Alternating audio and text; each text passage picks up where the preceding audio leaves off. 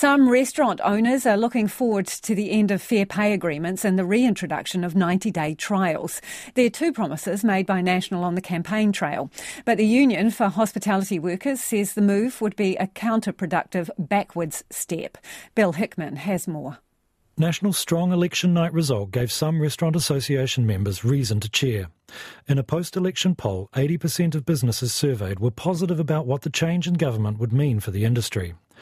Association CEO Marissa Boudoir says the results were in stark contrast to earlier in the year when only 1/5 of members expected their lot to improve. Our industry has gone through a lot over the last few years. There have been a lot of challenges, a lot of financial hardship as well.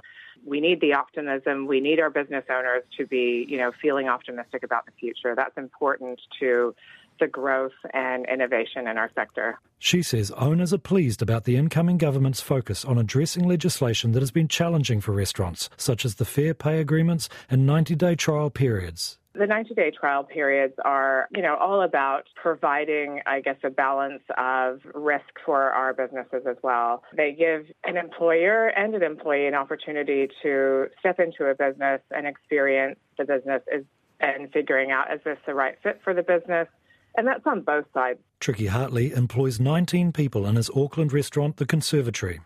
He says the employers have been bogged down in slow process and red tape and needed to be free to make the best choices for their staff and their business. Any good employer will pay their staff what they're worth, and that's 98% of the industry.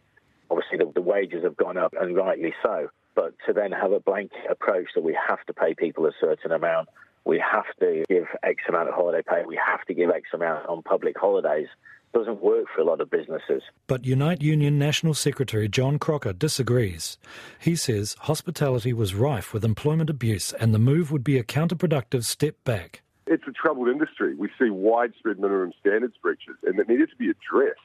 And with the introduction of 90-day trials, we're going to see just fuel on that fire. If you've got a minimum standards breach, like not getting your breaks, which is pretty common in hospitality, you speak up about it and get fired for asking your employer not to break the law. He says it was overly simplistic to look at fair pay as a one-way street. The higher minimum wages are, yes, employers have to spend a little bit more money, but also their customer base increases, and those people have more disposable income. The less inequality we have in our society, the richer the customer base for small businesses. Co-owner of Wellington's Gray's Wine Bar, Max Gordy, says his small business model meant he was able to pay his staff well. He says larger businesses might find it more of a challenge to do the right thing by their staff. I think there's a lot of people that abuse the system, and I think that if hospitality workers had a little bit more confidence, they could make sure that those people that have abused the system aren't able to do that in the future. But unfortunately, a lot of people feel unconfident and bullied by a lot of big people using those 90-day trials. Max Gordy says the relationship between employees and employers works better if both parties can openly communicate about workplace issues without fear of recrimination.